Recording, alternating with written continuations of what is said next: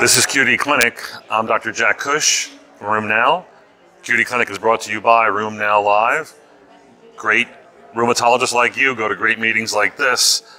QD Clinic is coming to you from RWCS in Maui, where we discussed some cases yesterday. I'm going to give you one of them.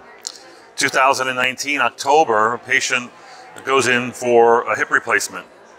You, the rheumatologist, get a letter from the orthopedist saying, guess what? The gentleman was treated with a spinal block and IV sedation.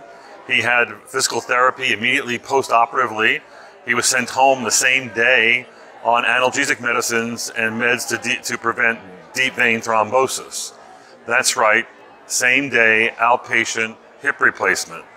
We've heard about this at our meeting here several times. Just heard a great lecture from Dr. William Bugbee, a great orthopedist from UCSD in San Diego, where this has become commonplace. He says outpatient surgery is being driven by, number one, Medicare, two, economics, and three, entrepreneurialism.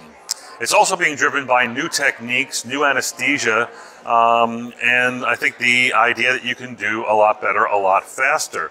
There's also some recent guidelines that are published in the CMAJ, the Canadian Medical Journal, about who basically shouldn't get these same-day outpatient procedures, largely being done on hips, often being done on knees. Who shouldn't get them?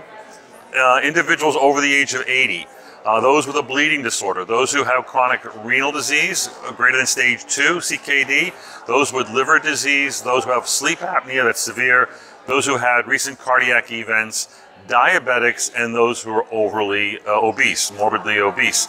These are all non-candidates for same-day outpatient surgery. Otherwise, patients who are otherwise mentally able to consent and adapt and who have the support system in place for transportation and home care can go home the same day they have their hip or knee replacement. Things are changing in rheumatology.